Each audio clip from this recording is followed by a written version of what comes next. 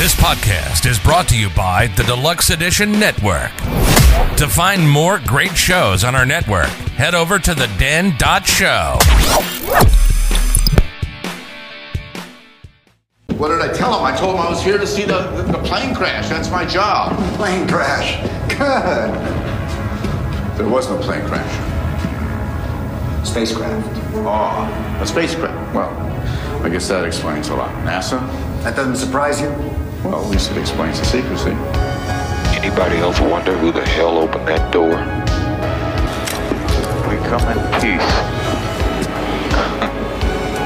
Always wanted to say that.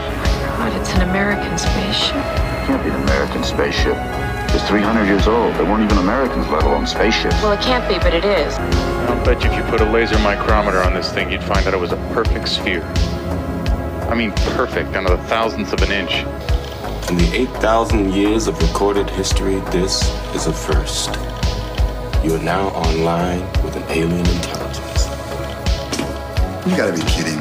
You must have messed up the translation. No, I don't think so. If this translation is right, this alien sounds like an idiot. Well, that's something to consider, a stupid alien. We must have him. Well, I will admit the message is a little childlike, but actually it's quite perfect. I mean, it's short, to the point, non-threatening.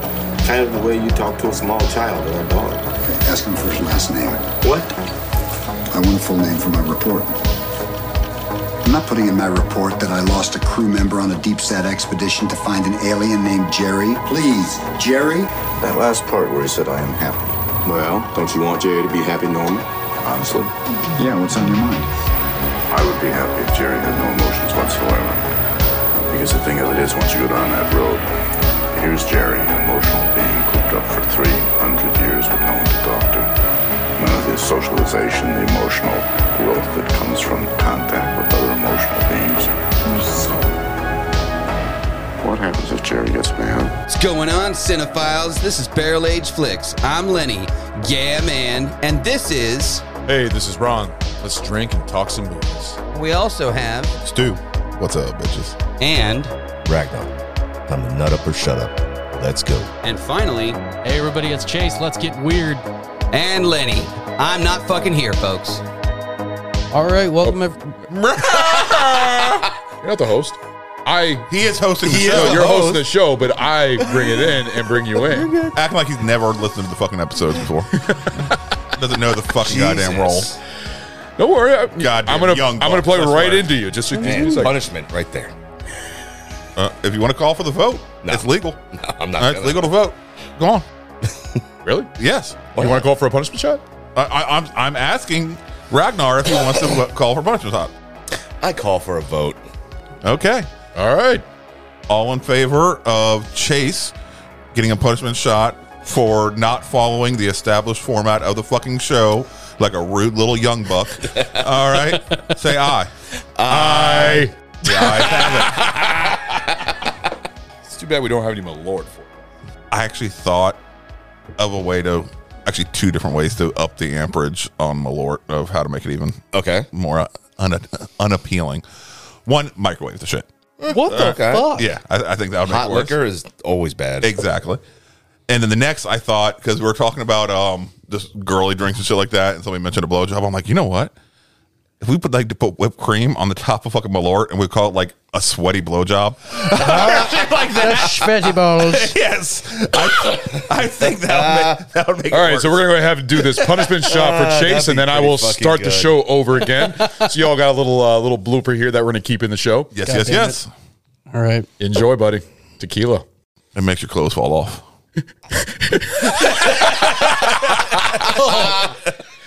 So much better warm. Are you having a seizure? Anyway, so let's go ahead and start our show. Welcome to BAF, everybody. And you all right there, Chase? No, he's dying. Dude, he's having a fucking seizure right now. Man. Yours is worse than mine. So I've gotten used to it now. I'm so fucking used to that drink. It just goes easy now. Goes through you. You all right? I can't fucking do tequila, man. Oh, God. So that's a great punishment shot. Yeah. All right, so we are going to be doing the movie sphere. Let's follow the fucking rules next time, guys. You said it right. So Chase is actually hosting this one, and of course he gets to pick the drink today for this show. So Chase, I'm going to hand it off to you now. Oh my goodness! Is that how we're going to do the show?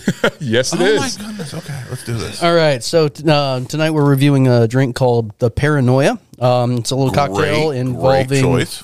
Malibu. Sorry, I'm trying to process the tequila. We got Malibu, makes the show so peach much schnapps, and 7-Up. Just a quick little find, but Paranoia just those three ingredients. That's it, and ice.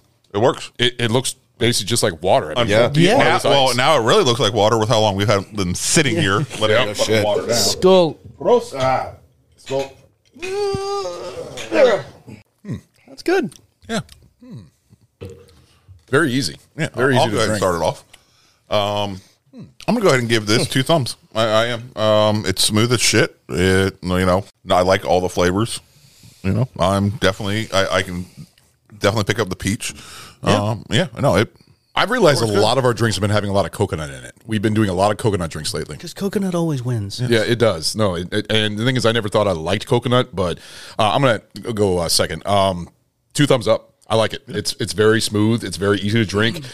You wouldn't even expect it because it looks just like a glass of water, ice water. That's all it looks like. Yeah. It's completely clear. You wouldn't even think that peach is in there, but it's actually water. Well, I know it's not water. It's it just looks water. Shut the fuck up. Just water. Shut the fuck up. But no, 2 thumbs up. You're materializing what do you think it would be. Yeah, Princess Stu, thank you, with the fucking tiara on her head. Right. Yes, by the way, everyone You're looking needs to, gorgeous tonight, sir. Thank you very much. everyone needs to realize that Stu right now has a very pretty princess tiara on. That I was awarded Right now. for being awesome. Thank Was you very much. awarded, huh? Yes. By Ron and Sammy's youngest, She said, "You did a really good job, Uncle Stu. Here you go." Boop. I was like, "Yeah." And we will be posting that picture on Instagram. I'm perfectly okay with that. Yeah, I figured you would be. You being I got that no person. shame. So yeah, 2 thumbs up with that one. So Ragnar, how about you, buddy? Man, like this is dangerous. Yeah, doesn't. it is. That's the thing. It doesn't taste like any. Well, you said it's how much 7-Up is in it? It's 2 parts coconut rum, 1 part peach, and 4 parts 7-Up. Oh, okay. I'm not going to say it's super dangerous just because Which technically I only put 3 parts 7-Up. So yeah, that's both those liquors are very low alcohol. No, content. it could be dangerous if you're killing fucking goddamn fucking 2 liter of it maybe. Yeah. But that's the thing. Or Like, if your name is Chase, well, you'll you get know- drunk after 1. fuck Well, you. if you have a big All ass right? glass, then yeah, maybe. But it's smooth, it's tasty. It's I'll give it a 1.5. All right. And Chase, go ahead and give your own review of it. I'm going to give it a 2. Actually, I could drink the shit out of this. Yeah, I think one and you're done. Fuck you. Proven track record, my friend. Proven track record. Oh God. Did that tequila actually change the taste a little bit? You probably think so, or do you think Thankfully, no, it had worn off. I just keep that shit fucking away from me. Good God. we already finished it? It's just I empty shot know. glass. It's just bad memories associated with it. It's got some trauma coming up. Yeah, Trauma makes everything taste better. Got the spicy nostalgia. Exactly. Oh, the spicy drink, the red eye. No, that was actually really fucking good. I know. I enjoyed it. it Stu and Bragnar were the ones that didn't like it. So, me and Ron have been invited to be guests on another podcast, and it'll be the first time we're doing video podcast. Yes. So I want to reach out to the audience. How would they feel if I did the video podcast wearing like a banana hammock and pasties? Do you think that would Fuck yes. really totally do it. fit with the theme of our show? You could do that. Yeah, that's fine. Not me. No, not you. Yeah, no, Not you. that fits your You're too personality sensitive. perfectly You'll well. have your fuck pig. Fuck you. Fuck you. That's all you can wear, sir. Is just the fuck pig. Yeah. So, if the audience would like to see my sexy, sexy self wearing nothing but a banana hammock and pasties, please go ahead and reply to us on Instagram and let me get some votes out there. Please, God, no. The world doesn't need this. Yeah, so the show that we're going to be on is Genre Geeks. They actually are a pretty decent show that I've actually watched a couple of their videos. They do a really great job, and I'm really looking forward to being a guest on their show. Me and Stu are going to be a part of that one, and it's I think it's going to be in July for Thor, Love, and Thunder that we're going to be doing. So you guys should check that out. And check them out, Genre Geeks. They are a great show. They're on just about all the platforms out there. Check them out. Yeah, so, absolutely. So let's go ahead and get into the movie, Chase. Yeah. So today we're going to be talking about the 1998 film adaptation of the Michael Crichton book Sphere. Let me see here. I like Crichton's work. I do. Yeah, I've heard they've had a lot of good things. What is that? What is that? Oh boy! Oh, somebody done got. Somebody did not silence their mobile devices.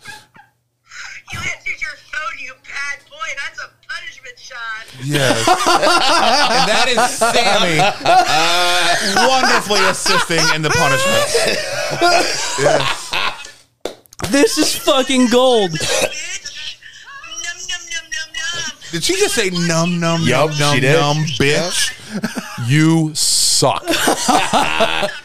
That'll be our second punishment shot in like 10 minutes. This is the single. Awesome. I wasn't expecting that. This I is the should've single fucking best thing silenced I've my ever phone. encountered. Yes, I love it.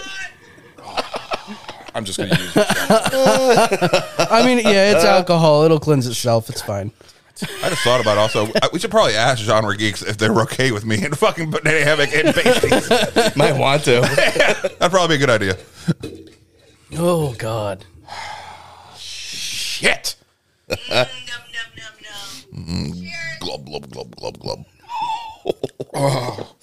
Oh, you look like you're about to fucking retch. Good I'm not God, acting bro. like your ass. When it... All right, Sammy, I'll talk to you later. Love it. Oh, God. All right, get back to your fucking movie. So, fucking phone off. I guess my first question is, when did you guys first see this? I know it came out in 98. And, Probably around when it came out. When it came out? Yeah. I got you. Yeah. I saw it on HBO. I saw it on HBO back in like 99 or something like that. I remember it being on there, and I remember watching it then and forgetting it very easily. Like it really wasn't. Like I said, I didn't give movies a chance when I was younger, and when I watched that one, it was just like, I've seen better ones. There's better underwater movies out there, but right. My opinions changed a lot, and we'll talk about it more about it. But like, I like movies like The Abyss, and Leviathan's one of my favorites. I fucking love that movie with Peter Weller and Ernie Hudson and all that. But Abyss is so much fucking better than Leviathan. Yes. Well, I'm sorry, what? Abyss is so much fucking better than Leviathan. Yes, no, I agree, So much but fucking I better. still Fantastic. like Leviathan. I still think that's a good movie. It's not Deep Star 6 that Lenny picked. Deep Star, which is a unreleased episode that will be get done here soon. But yeah, go back to you, Chase. Sorry about that. No, it was back 99 in HBO. Well, yeah. So I was like 6 when I first saw that. So like what, 2 years ago? Fuck you. No, as Stu said, he's fucking 8 years old. But no, I fondly remembered this movie, and that's why I wanted to choose it, because I remember this being one of the last movies that really got to me, and I think it was the scene when Dustin Hoffman's in the bathroom and starts manifesting the sea snakes, and they start coming after him. I don't know why that fucking freaked me out so much, but that actually got to me, and I haven't seen a movie that did that since very well. So I thought of it really fondly, and then I rewatched it recently, and Change of opinion. Yeah, that's a way to put it. I was really disappointed. When you hyped this movie that you wanted to do this, That's I was what like, I mean. really? I was like so pumped about it. I'm like, yeah, I remember that thing was fucking awesome. The thing scared the shit out of me. And no, definitely not. The movie had a lot of potential. Yeah, but it's definitely not a bad movie. Yeah. It was executed so poorly, though, in multiple ways. Now, I'm not saying it's horrible. It's not a horrible movie. Yeah. It had a fucking $80 million budget. Effects were great. Effects were all right. For what it was. Yes. I thought it was fucking really good. I mean, they didn't have to, like the fucking orb was beautiful. I fucking love the sphere. While we're talking about that, what was the military guy's name? I can't even. Oh fuck the tequila! God damn it! Anyway, the military guy's name. What the fuck was Anyway, which one? The one that was in charge? Yeah, Lieutenant Dan. Yeah. Who? Peter? Who can't Peter tell Coyote? that Mercury is silver? No, he even says it's like Mercury. No, but he said silver. it appears to be Mercury. And, yeah, but Mercury. His next line is literally, "But Mercury is silver." Oh, okay. All right. Yeah. He specifically points that out. Yeah, well, this thing got a whole fucking 11% on Rotten Tomatoes. I can see that. Yeah. Honestly, I don't think it deserves that. No, bad well, of a see, that's the rating. thing. Back then when I saw it, it was shit. But watching it again, I watched it twice for this episode, and I actually enjoyed it the second time. Still not a great movie, but it wasn't a bad movie. Right. It was, like I said, going into Michael Crichton. Michael Crichton's got an amazing. He's an amazing writer. He's no Stephen King or like that, but he's actually a lot of his shit has gone out in movies, TV shows. I mean, he did. I'm not going to ER. say he's an amazing, not an amazing I'm writer, not but gonna he's say come an out with some. amazing He's come writer. out with. I mean, he did Congo. He did 13th Warrior. He did Jurassic Park. He's also done like 1,000 fucking books. So yes, when you produce that much, Yeah. Sheer volume you're going to hit. Didn't he also? Exactly. Did he also do Westworld, the original from the 70s? Yes, he did. Yeah. So I didn't know if you brought that in. I apologize. No, you're fine. Yeah, but you better fucking apologize. Shut up. But overall, like I said, it was enjoyable the second time, but it's still not the acting. I actually really liked the acting in. I thought the acting was really good. I like Dustin Hoffman. Dustin Hoffman did a really good job portraying that neurotic that he has. Yeah, it did really well. I thought everybody did really good for the roles they had. And the basis that brought this movie, the storyline into fruition, because we have all kinds of setup reports and setup protocols in the United States government for first contact, for every situation. There's a fucking book. There is a CDC guideline and a military personnel response plan for zombies. Yeah. And the same thing for aliens and all that. So the basis of this, it was pretty nifty. You know what? I didn't even think about this. You've never seen Leviathan, right? I have not. Okay, see, but you've seen Leviathan. I just remembered how Leviathan, the beginning of this, is almost similar to Sphere. You know, an alien ship, or it wasn't an alien ship. Also, the ship in Leviathan, they go in there and then they bring back an alien. But this, I couldn't figure out, was this an alien or was this, what was this? This was, for this movie, it was just American dudes that... No. I think he's talking about the Sphere itself. The Sphere never answered. Yeah, it's never directly answered, but it's implied. However, the way I took it. However, in the book, there's a scene in the book where the character played by Dustin Hoffman, Norman. Yeah. Dr. Norman actually enters the Sphere at the end and has a conversation with this entity that appears as a glowing bluish green. Oh, so it's not Jerry? Foam. Yeah. It's not Jerry. It's its own entity, and it talks to him, saying, humans have this amazing gift called imagination. Yeah. And goes on to into that. So it was a ship in the book. Right. And that was never really talked about in the movie. There were so that would many, have been interesting. Yeah, there were so many plot holes. No, they implied, and they that this was basically left out for somebody to find, but it wasn't, and more like a reward and stuff like that. But humans were, yes, our imagination is wonderful and stuff like that, but we also are so not in control of our direct, thoughts, right? That exactly. it creates everything, and which would be, if you think about it, if you are a super duper advanced fucking species in life forms, you'll leave stuff to try to help, other people, who find up. You'll basically seed the galaxy, the universe, whatever you're traveling at the time, and little fucking presents to try to one, spread your influence, but also two, try to help the less advanced. Yeah. And that'd be an awesome fucking thing to have. Oh, yeah. If you're coming from an entity that has full control of their mental capabilities, you wouldn't even imagine it being a bad thing. Yeah. So. Yeah. I'm sorry. I'm still processing the fucking tequila. Which is why I definitely voted for. Not so much the transgression, but God, I knew what the effects would be. I hate you guys. I was not expecting to have a punishment shot tonight. That was fucked up.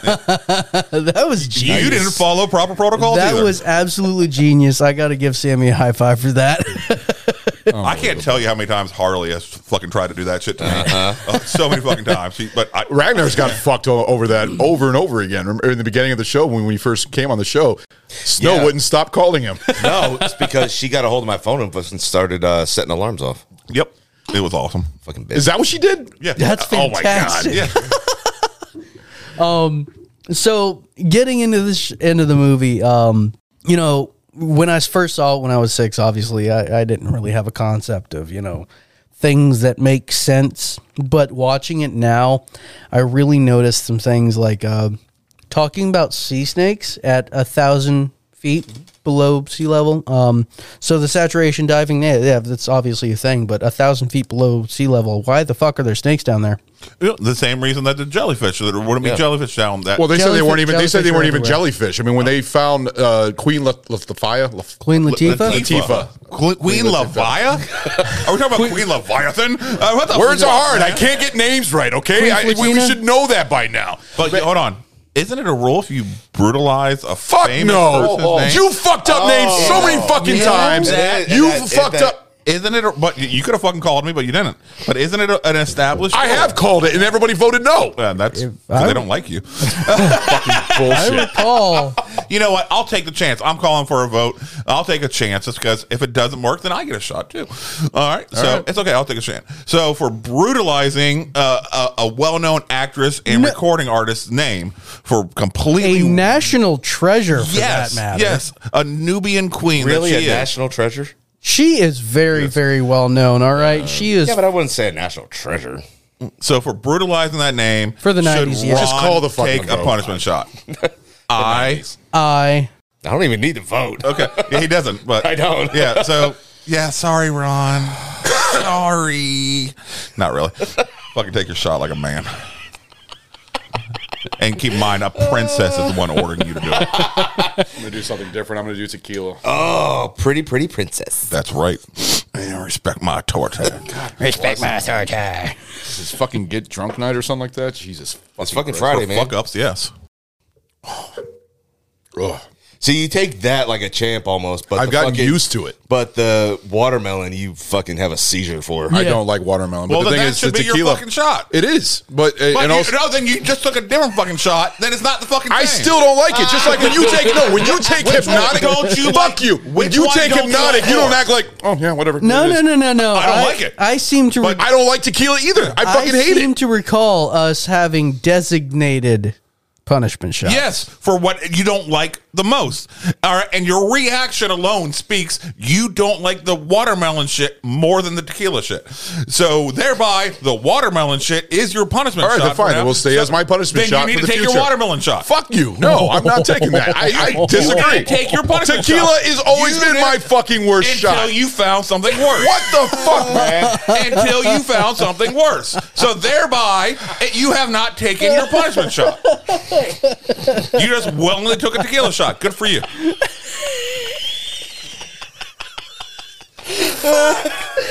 Do I have to vote on it? There you go. Pour that drink. God damn it. Ooh, fuck. Man. Fucking comedy hour on the show It's been tonight. a while since we had some punishment That's shots. true. That's It's true. been a while. Returning to our roots.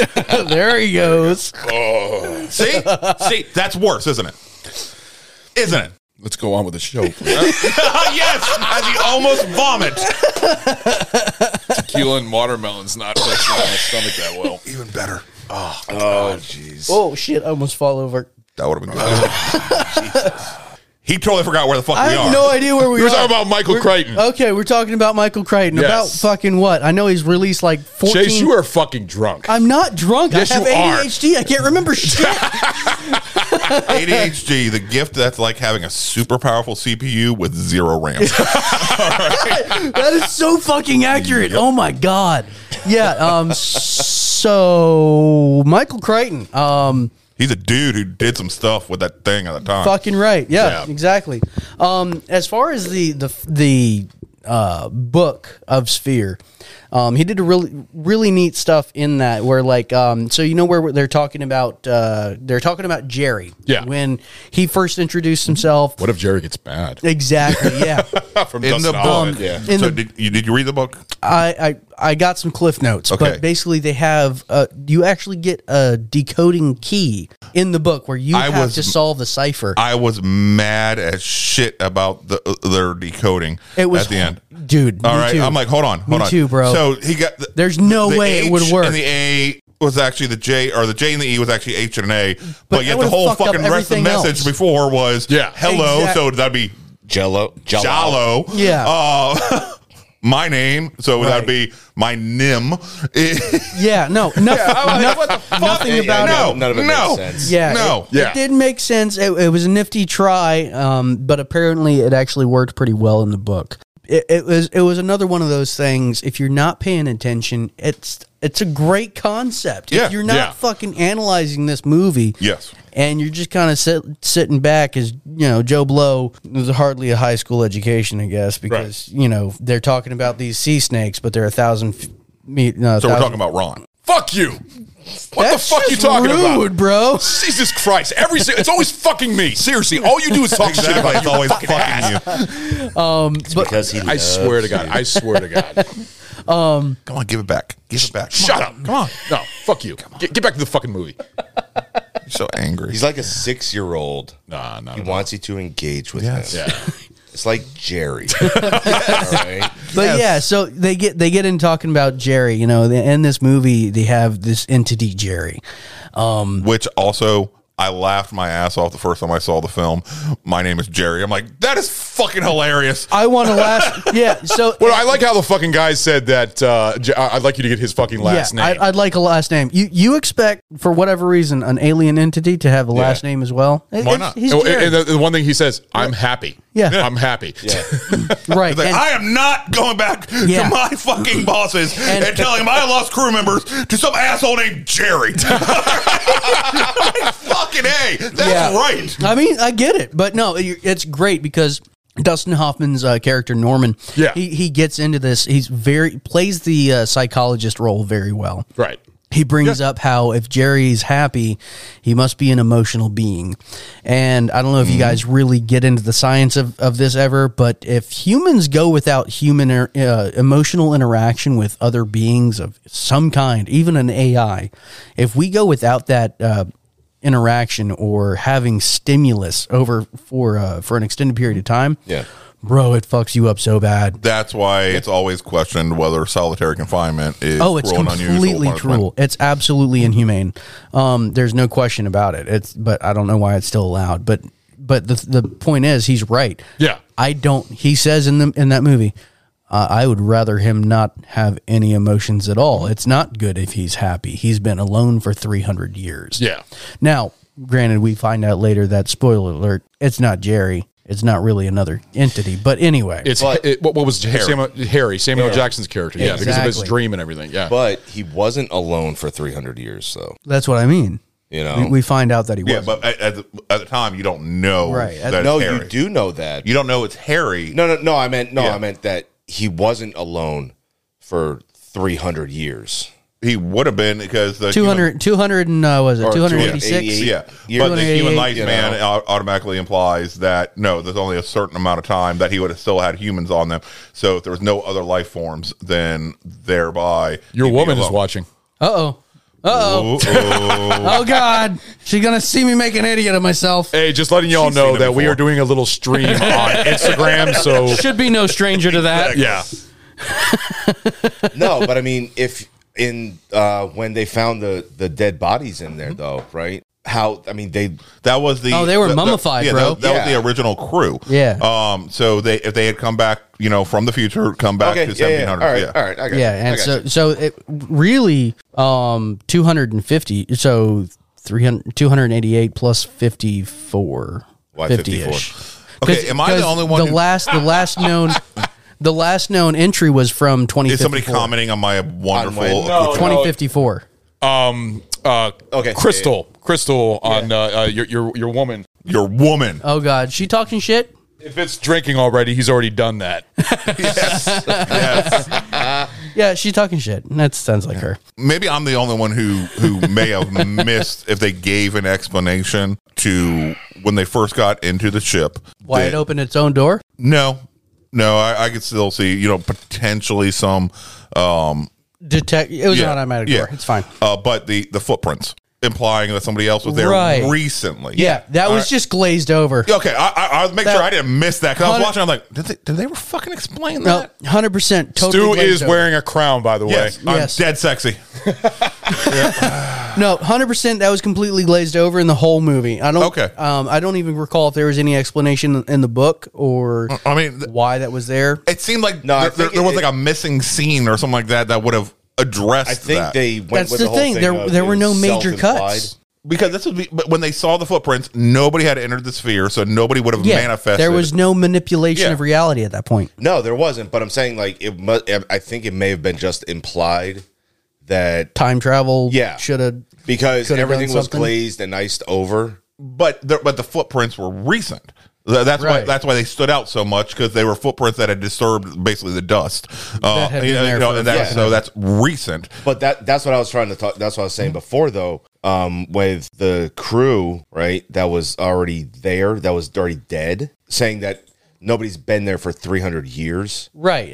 But there's fresh footprints there, right? But they found like 2 bodies, two mummies. If there was a propagating population that would have lived long enough to make any kind of change in the environment to like put those footprints there would have been a lot more fucking bodies. Yes, I see where you may be trying to go, but I don't think they gave us enough information to, they definitely to make that assumption that you're making based on the information they gave us. The 2 bodies were the ones that were piloting it in the future, and then it got thrown back into the 1700s and landed the ship basically to avert fucking up goddamn humanity or whatever. So that would just be those 2 people there. They never showed anybody else who could have made or explained who did make those footprints.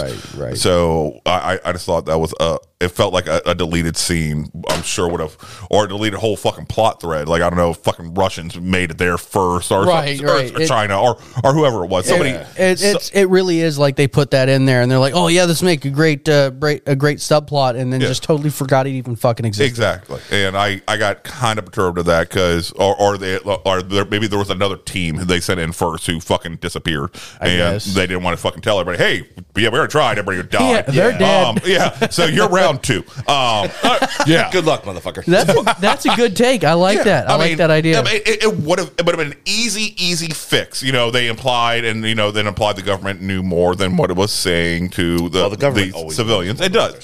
So it would have been an easy way to fix the plot hole that they could have literally fixed it with 1 3-minute scene, and it would have worked completely fine. Yeah. So I really like when they show up to the sphere, and they're talking about, oh man, look at this, it's completely round, it's within thousandths of an inch, I think he said, perfect sphere. He said he would bet. He would bet it would be. And talking about how the what's his name, the artist, the artist made a perfect circle freehand, and that's a message in and of itself. That was Liev Schreiber right there when he was saying that inside the room. Yeah, exactly. But the Barnes, the military dude, he was talking about, it looks like Mercury, and of course I glanced over that he made any other comment, but I got so pissed off because it's obviously clearly golden colored. Yeah. But he immediately does fall over the line. What does he act? But it's Mercury silver. The military guy, he immediately followed it up, so it's cleared up that plot there. Right. The military guy, though, I've seen him in other movies. Like he's been in a lot of things. The only thing I remember him more in is E.T. You remember him in E.T.? Oh shit! Yeah, he was in that. I think he was also was the extra testicle. The extra testicle. No, I remember him that, and I also remember him. Wasn't he in War Games with Matthew Broderick, or maybe? I think it was. I think it was him. Yeah. I think he was. Yeah, but he always plays a good military role. I actually liked him in this role, and I like the fact that he was like to the books and everything else. But I thought that Peter Coyote. Yeah. What other movies has he been in? I'm just curious. Tell me that doesn't sound like a poor name. It really does. Poor name. It really does. Remember the Legend of Billie Jean? Yeah. Yeah, he was in that one too. Oh, he was? Yeah. Oh shit. That was a good movie. He was in a lot of things. Yeah. He's looking rough these days. I would have fucking imagined so. He looked rough then. I just remember him with the soul patch in fucking E.T. I remember him in that because he was the guy that was trying to hunt E.T. down. He was in Patch Adams. Yeah, I was going to say Patch Adams. He was in Patch Adams? Yeah. I don't remember him in that. Yep. Oh, shit. Bitter Moon, a Walk to Remember. What the fuck? A Walk to Remember? Walk to Remember, yeah. Wasn't that the Robin?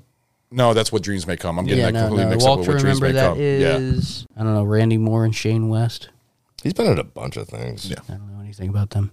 Liev Schreiber's character, he walks back into the...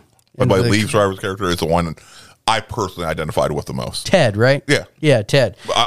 His excitement is like, fuck no, this is fucking awesome. Yeah, everyone else wants to fucking leave. He's the only one that wants to fucking he was super stoked, but they leave after Harry goes into the sphere. Yeah. And he shows up to it and he's like, oh man, what? And he looks over after fucking Harry just goddamn teleports in front of him and he just goes, oh, what the hell? You're not going to be freaking out a little bit more than, oh shit, my guy just... you also literally just found out, appeared. though, time travel happens. There's going to be some goddamn massive fucking half a mile long spaceship that we built in America and still put goddamn Spanish on there. So wait a minute, this spaceship was from the future, basically. Yes, from 2054. 2054, and it came back and it but... Didn't it go through a black hole or something like that? Yeah. That's what it happened with the 2054. Well, but when they first started showing the logs, they started showing the logs like 2007 or 07, 09, and then that's when the numbers start flashing by, and then when they actually stop. Who's the dead body that was inside the ship? Because there was one that was like the janitor. Preserved. The janitor, of course. Okay. It's a pilot. I know, but I mean, did they ever find his name? I don't remember. I don't recall. Yeah, that's what I figured. Rusty Trombone. Yeah. Sure, that'll work. Jesus fuck. Well, it's trash basura, so maybe we'll call him basura. No, but I guess I would be a little bit dampened to the idea of somebody just teleporting. After everything else you just saw that has blew your fucking goddamn world up. Yeah, at this point right? it's just, it's like fuck. All right, it's another thing, I guess. I mean, like I said, I really identified with his character. Oh, yeah. Like when they were like, oh, well, we got this fucking, storm coming above. Well, no point for us to be here. There ain't no aliens. Yeah, y'all I don't give a fuck about aliens now. Y'all didn't have a 4 or 5 day heads up before that happened, by the way? I don't... but I would think because the amount of time it would... They had that heads up, and then the amount of time it would take to actually move all those ships to a safe area.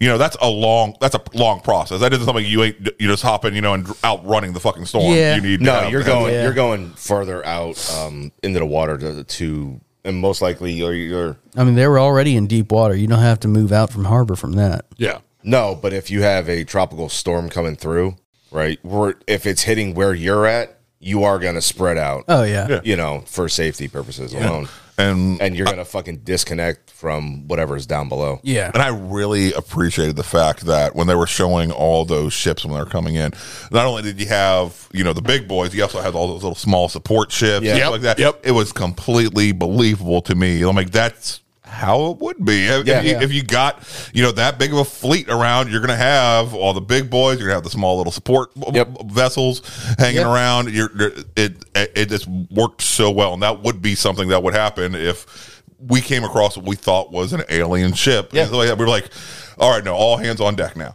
Yeah, pretty much, yeah. But so I really like how you're expecting this to be an alien show, and you're looking for the next big screen appearance, but it really turns into a psychological thriller. See, that's the only thing that I was kind of displeased with this movie, is because I was expecting some type of alien. I mean, the thing is, you did see sort of like alien because the jellyfish. Right. They said that we're not real jellyfish. That was because of the manifestation. Yeah, but also somebody's thought of and the fucking sea snake that looks like fucking scary. Once again, as fuck. it's a manifestation of somebody's thought. Yeah, which that's the only thing I was a little displeased about. I was expecting some type of alien or just something, but it was nothing. It was just everything from the mind. Right. Like I guarantee you right now, with your snake phobia, if you imagine a snake and they capture like that when it came right up at the guy's helmet? Yeah. If you imagine that was a good special effect. It really was. And they put it in physical form, what you imagine, it's not going to match up to any actual true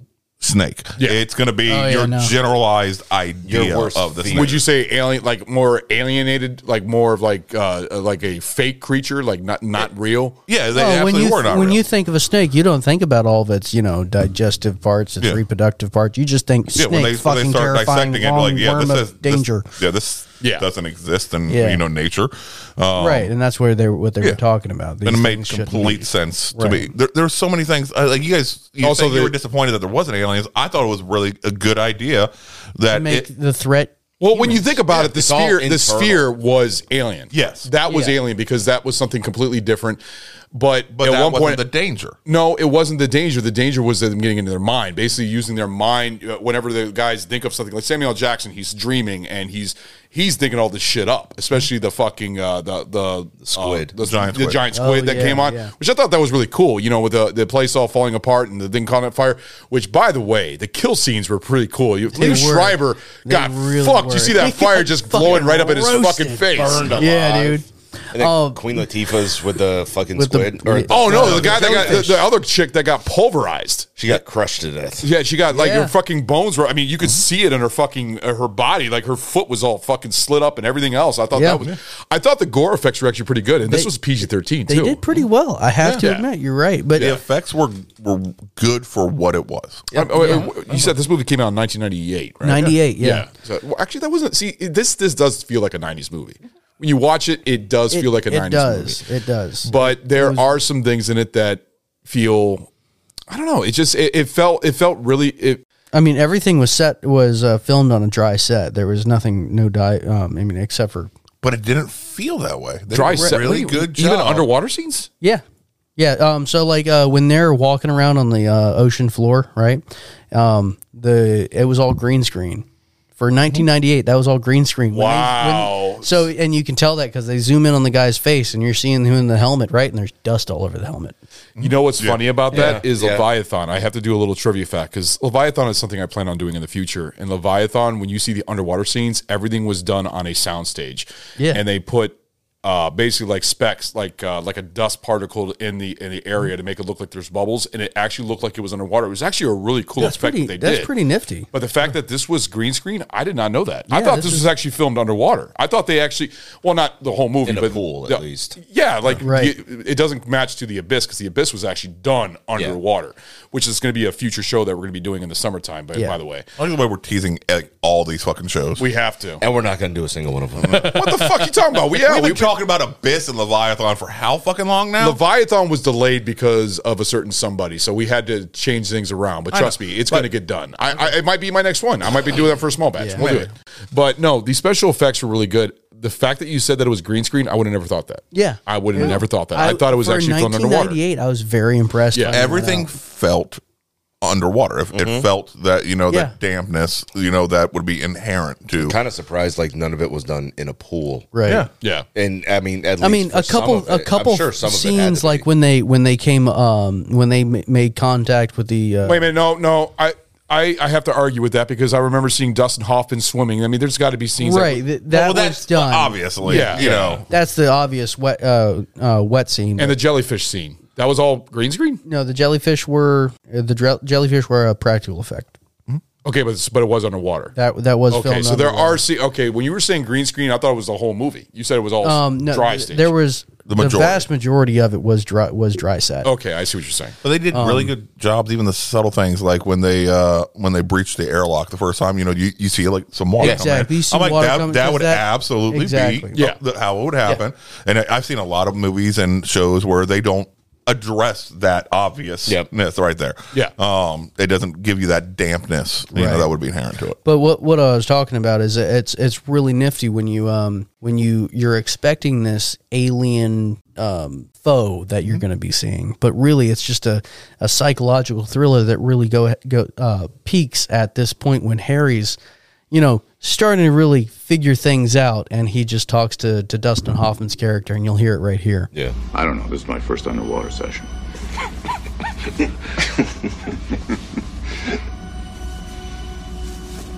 You're right. Ted did figure it out first, didn't he? Good shrinkage.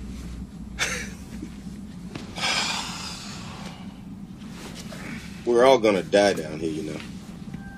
I do like Samuel Jackson's character. Yeah. What? Very accepting. You see, it's curious. It's logical. Yeah. Ted did figure it out. Time travel. And when we get back, we're going to tell everyone how it's possible, how it's done, what the dangers are. But then why 50 years in the future, when this spacecraft encounters a black hole, does the computer call it an unknown entry event? Why don't they know? If they don't know, it means we never told anyone. And if we never told anyone, it means we never made it back. Hence, we die down here. Just as a matter of deductive logic, Norm. Damn, I wish I could get inside that sphere. It was great. Yeah, and that sets the whole fucking tone of the movie, and you're expecting, you find this out, and you're like, oh, fuck. Yeah. And they did a great job also explaining away that logic, and all right, it still makes sense. And I was very pleased with that whole thought process that worked and wasn't treating the audience like we're stupid. No, not at all. No, not at all. And he was just so chill about it. Yeah. Why is it though that the mathematician is the one that figures like a lot of this shit out?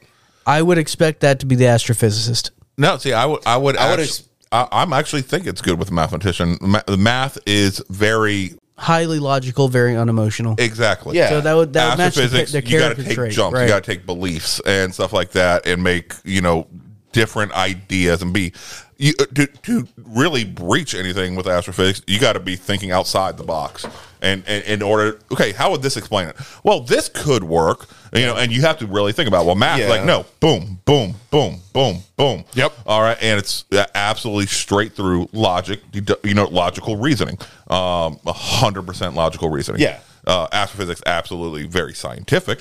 It is, but you still have to be creative. You're right. But why is it? All right. So the thing I found funny was Dustin Hoffman's character wrote the manuscript for this whole fucking encounter during the Bush era. And Bush Senior. Yeah. And he went through the whole thing of doing it, and he named off these 4 people. I don't remember if he named off with their names personally, or yes, he did. It was their names. Yes. Yeah.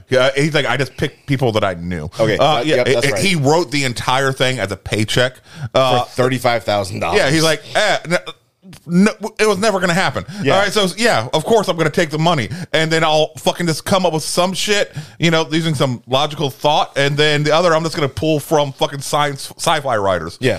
Fuck it. Never thought I was going to be called on this shit. Yeah. All right. So I just pulled random people that I fucking knew. All right. You weren't even the best in your field. You're just somebody I knew.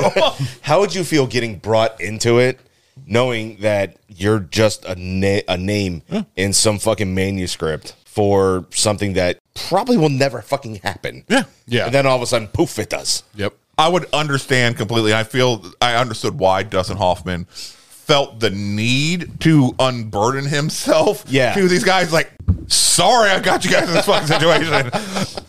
My bad. Yeah. And I was like, yes, absolutely. It makes complete sense. Wasn't Dustin Hoffman supposed to be like the caretaker of Sharon Stone's character? So he was her shrink, yes. and then also had an affair with her. Yeah, she was a previous patient. Okay, I missed that. The whole affair thing and everything. They had an affair, was it almost 10 years prior to something like that. And then, but Dustin Hoffman was married. I don't know if he was still married, in the present of the filming. No, he was I didn't think so, but he was definitely married at the time, and he was having an affair with Sharon Stone, which affair is bad, obviously, but also she was a patient of his, so it's doubly bad. Yeah. I'm going to say this flat out. When it comes to the acting in this, I'm going to bring this up about. And Sharon I really Stone. liked the logic behind the suicide. Truth versus suicide, attention seeking.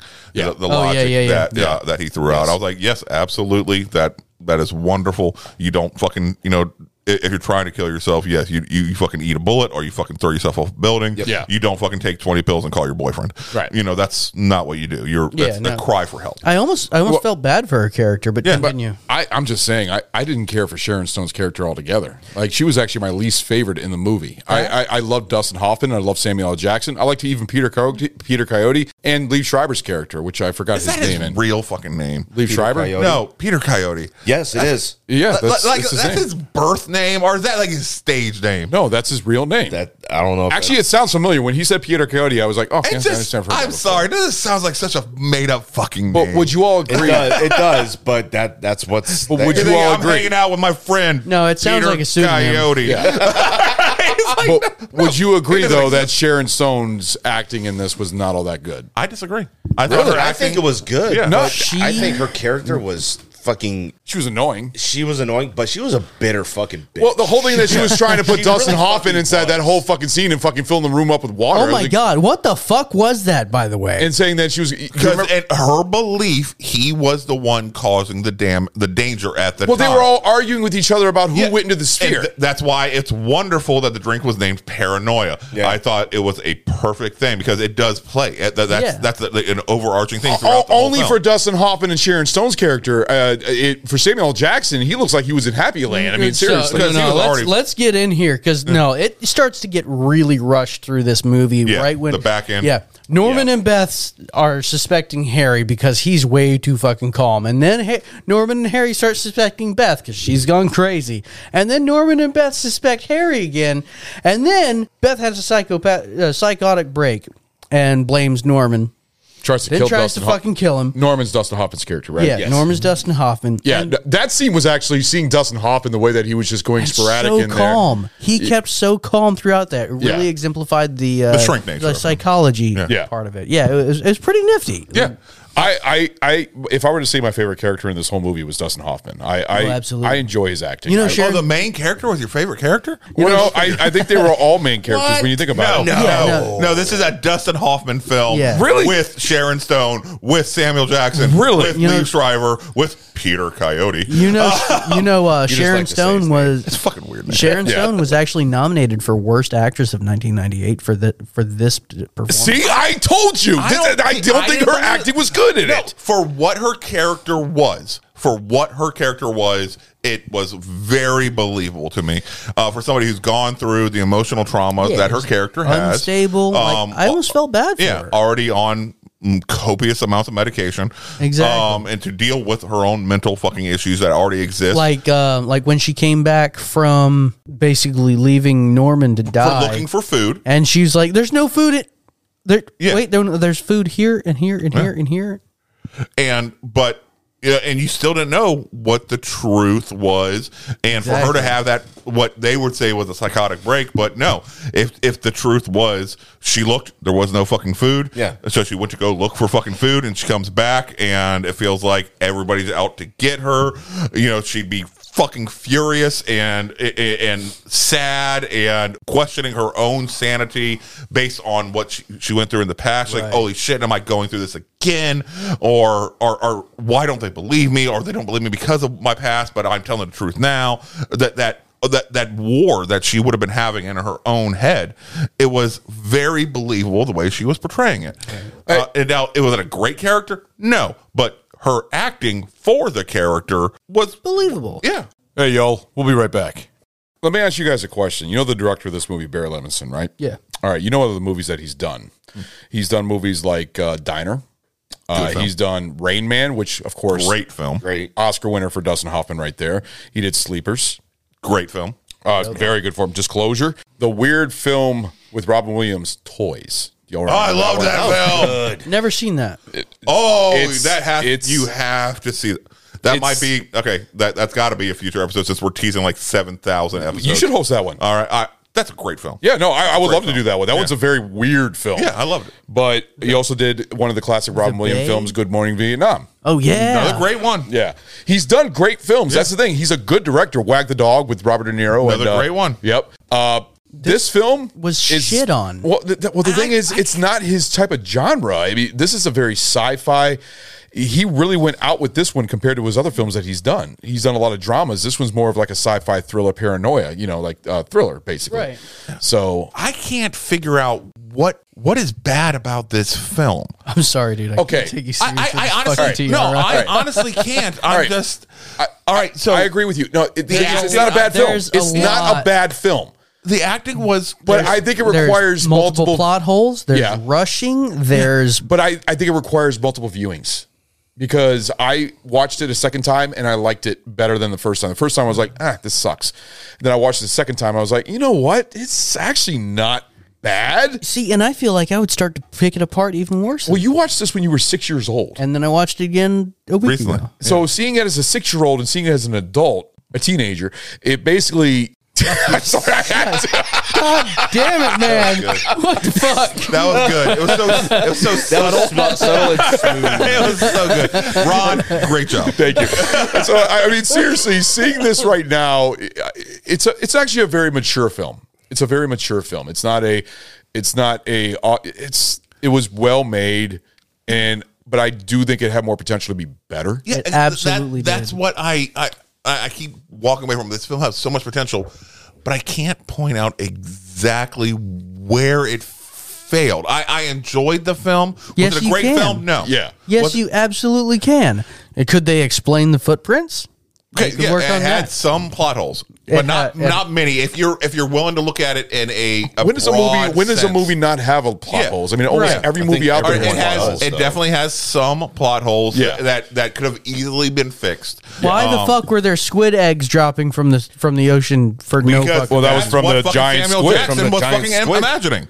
Well, he was imagining the giant squid. He was imagining most of the shit that was happening on the ship. Yeah. So that's why. That's what he was fucking imagining. Well, he was also reading He was 20. He was asleep also for most reading. of the If you remember the whole 20,000 Leagues from Under Sea. Exactly. Even something as simple as Yeah. I never made past. It was page, after what, page 72 or something? like 87 or something like that. 87? Okay. Yeah, and then just to have all those books appear and then all of them be blank. That scene after was page good. 87. That scene I enjoyed. I really great enjoyed that, fucking actually. scene. Yeah, There's a lot of great things about this film. Yes. and I enjoyed the film. I was disappointed. Yeah. but I can't exactly figure out why. I was You so can't shit on it. The disappointed. thing is, like I said, I still stand by what I'm saying. It requires multiple viewings. It requires multiple viewings to enjoy it. Watching the first time, you're going to be you're not going to like it. Watching the second time, you're like, I mean, you know what? I've always enjoyed this film. I have. See, the thing is, I never watched it it's much not in a order to bad enjoy it. film. It's Even the not first a, time watching it. Yeah, I mean, Spicy boner. Oh, spicy boner, spicy boner, buddy. See the fuckbag has visited. Yes. Oh, this is fucking bullshit, man. No, it's not. No, it's not. Be better. Yeah, you guys are enjoying it. You're watching me Better fucking at drink your the shit that I ate. You know what? It's not our fault. No, it's not. I'm not fucking happy about this. Oh God! Thank you, Sammy, for buying this punishment shot for him. Thank you. We love you. This is my fucking fourth one. Welcome to Costco. We love you. Did you drink it already? It's actually only your third punishment shot. Are chasers allowed? You had a willing shot. At Yes. Thank God for I had that Guinness because that helped a little bit. Thank you. The only chaser that's not allowed is after Malort. Okay, because you have to let that Malort, shit you stew. gotta let that shit stew. Yeah, that's a special linger. Yes, Chase. That's where the punishment Chase. comes. I don't even remember what I was going to say. Go ahead, Chase. Get back to your movie. The hell was I talking about? I don't know what the fuck I'm talking about. You're the fucking host. Okay, Talking about Sphere. Let's So break here- it down generally. So here's the thing. With you talking about how, you can't put your finger on why it failed or how it could be better.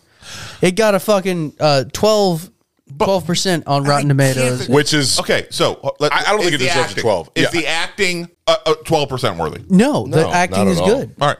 Is the dialogue 12% worthy? I thought it was. Could have done better. This is what I think. It wasn't too over the top, too scientific jargon, but it also wasn't talking to us like we're goddamn retarded.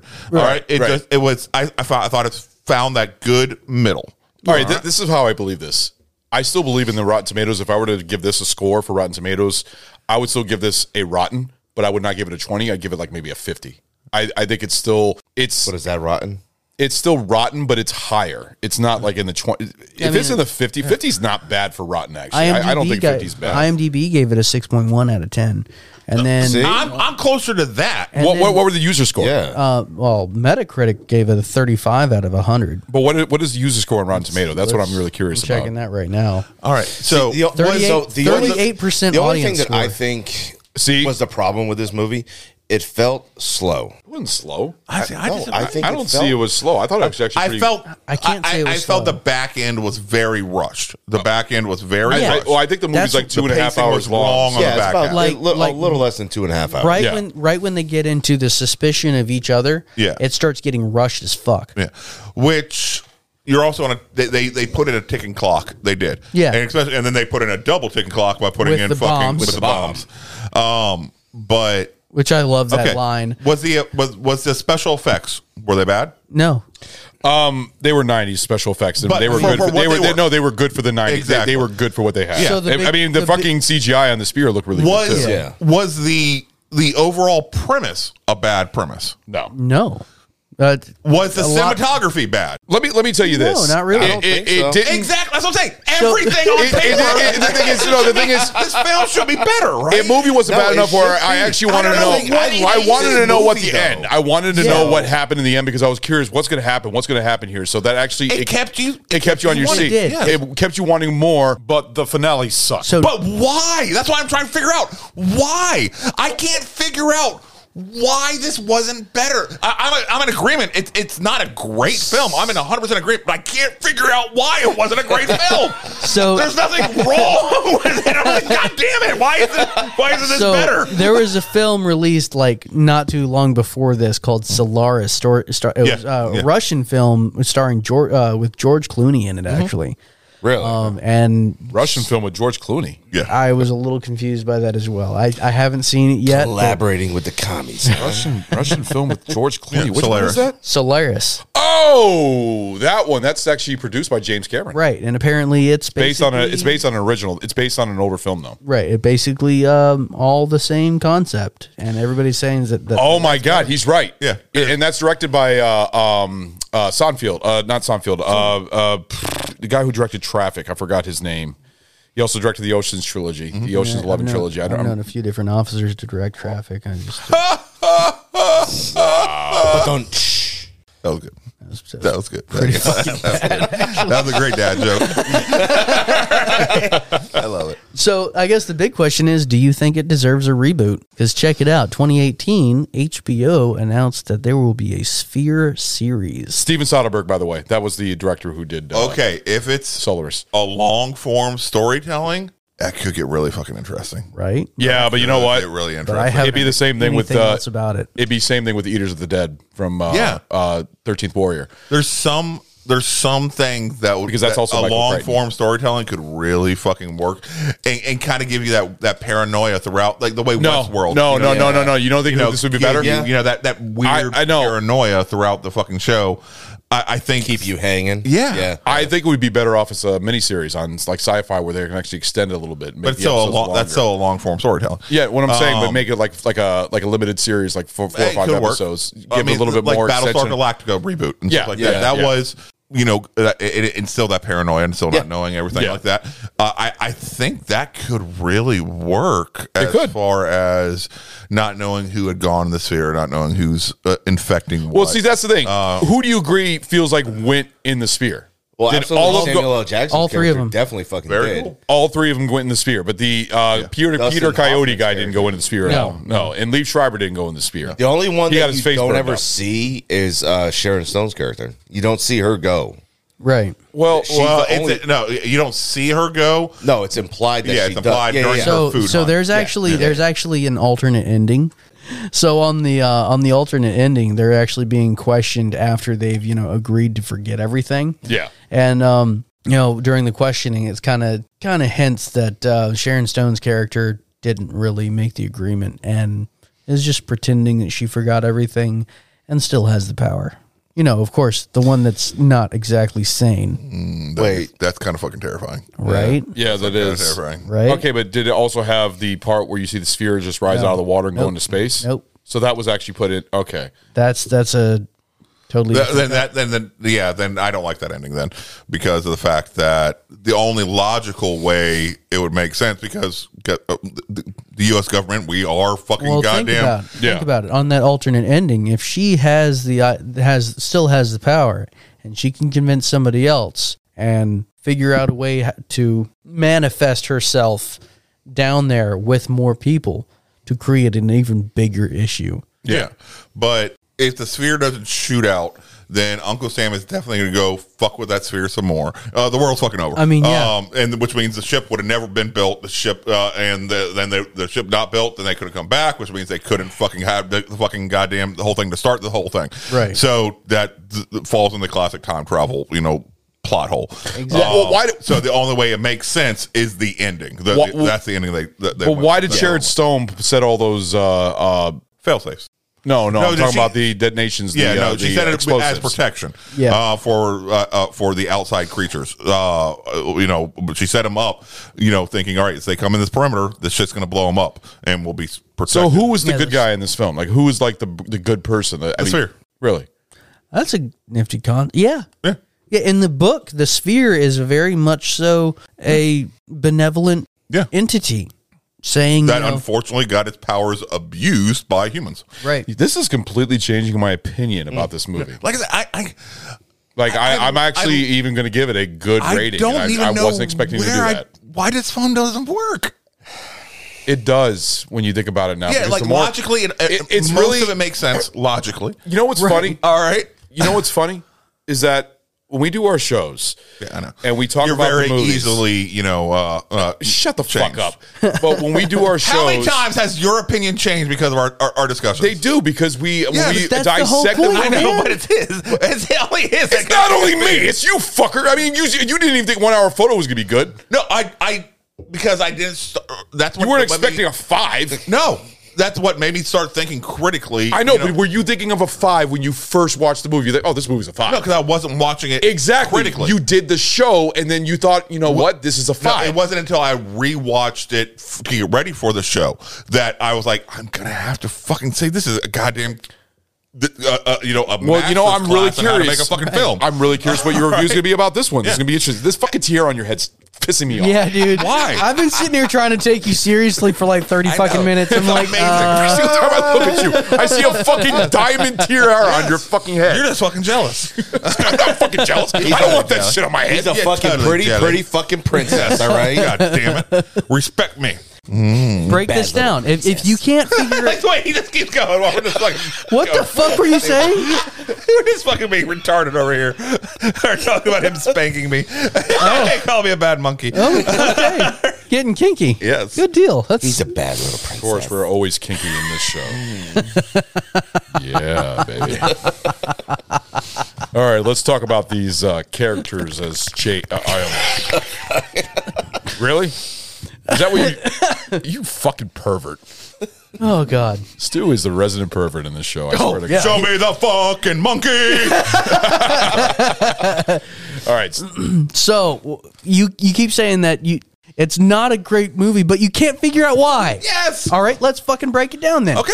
Barnes. We're going to go from like the least important characters up. I'm not talking about the rest of the fucking crew. Which one was Barnes? No, you can't. Barnes is the military Peter Coyote. Peter Coyote. Okay. I liked him. Fucking name. I know. I liked fucking weird. I actually liked his character a lot. I thought he was very to the books. He was very. I liked the fact that the whole thing about Jerry when Jerry was showing up on the computer screen. Right. He said, "I'd like to hear the last name because I really don't want to fucking name an alien after fucking Jerry after we just lost a crew member and stuff like that." Right. Yeah. And I get it. He did really well. He did very well, especially as his character, because it exemplifies some of the stupid shit that you hear from the government. Yeah. And I've served with some military folk, higher up and shit like that, especially if their jobs were less known than could be. And no, they are very strict. He played the role wonderfully of somebody who he actually cared about the people. Yeah. So, as far as a commander, he was a very good commander of this crew.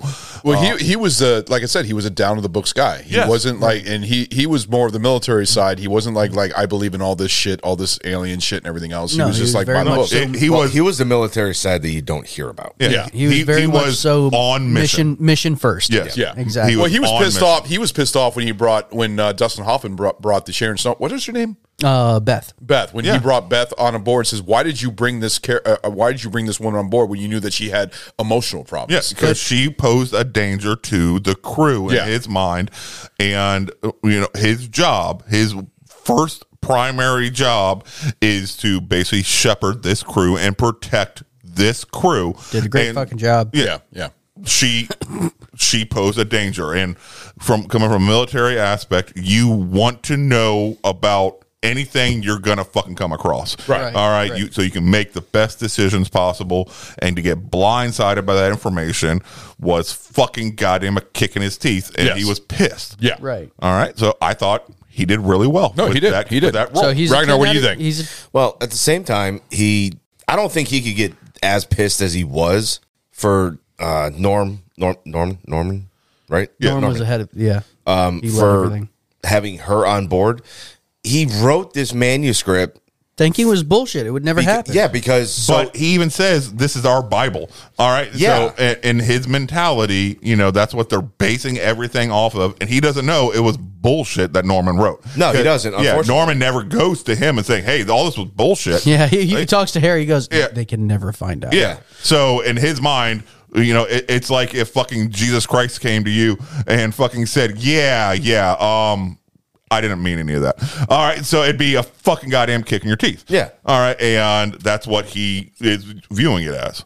I think if he had known that like this was just bullshit, and the fact of none of this shit would have nobody ever thought any of this stuff would ever fucking happen, I think his mindset maybe would have fucking changed a lot. Yeah, absolutely. But his mindset was all right, because his was a very goal-oriented mentality. So he couldn't even imagine a world where somebody would just be taking this official fucking job, half-assing it. Exactly. All right. Especially since they built their entire fucking plan around this fucking, this. And what was his documentation. organization? What, OSU? OSSA. OSSA. No. He even says the OSSA doesn't even know who I am. Yep. All right. So they don't say exactly what alphabet company he works with. Yeah. Somewhere between A and Z. Yeah. And Exactly. the letters that don't exist. Yes. Which absolutely exist out there. Oh, yes, they do. These people absolutely exist. So it was just such a foreign concept to him that Somebody would bullshit this. Exactly. And then, why would somebody who wrote this thing then bring such a dangerous individual to the mission on this mission? So that's why he got so upset. I thought he played the role very, very well, even to the point where he's like, you know what? They tell me we're fucking going up. We're going up. Okay. All right. So out of 10, you would give his character? For believability and the way he portrayed that character, a strong 8. Okay. Yeah. About the same. Yeah. You? I give him a 9. Yeah, I was going to say I'd give him a 9. I give him a 9. I thought he did the character extremely well. I thought he did. He right up until his death scene, which I found he got cut in half, didn't he? Yeah, by the from the door. door. Yeah, but he was still willing to sacrifice himself for the sake of. Well, the no, crew he and was looking for the sake safety of the his mission. crew. He was looking for the safety of the just like I said, he got pissed off at Dustin Hoffman's character. What's his name? Norman. He got pissed off at Norman's character on bringing Beth on board. So, Exactly. What's the next character that we're going to talk about? I'm going to call that probably the next more important character would probably be Harry. I loved Harry. I thought See, I first of disagree. all, I would go with Liev Schreiber. Yeah, exactly. That's what I was yeah, going. no, you're right. Liev Schreiber. Okay, which so one's Liev Schreiber? What's his Ted. All right, I like Ted. I like Ted a lot. I really like him as an enjoyed actor. Ted.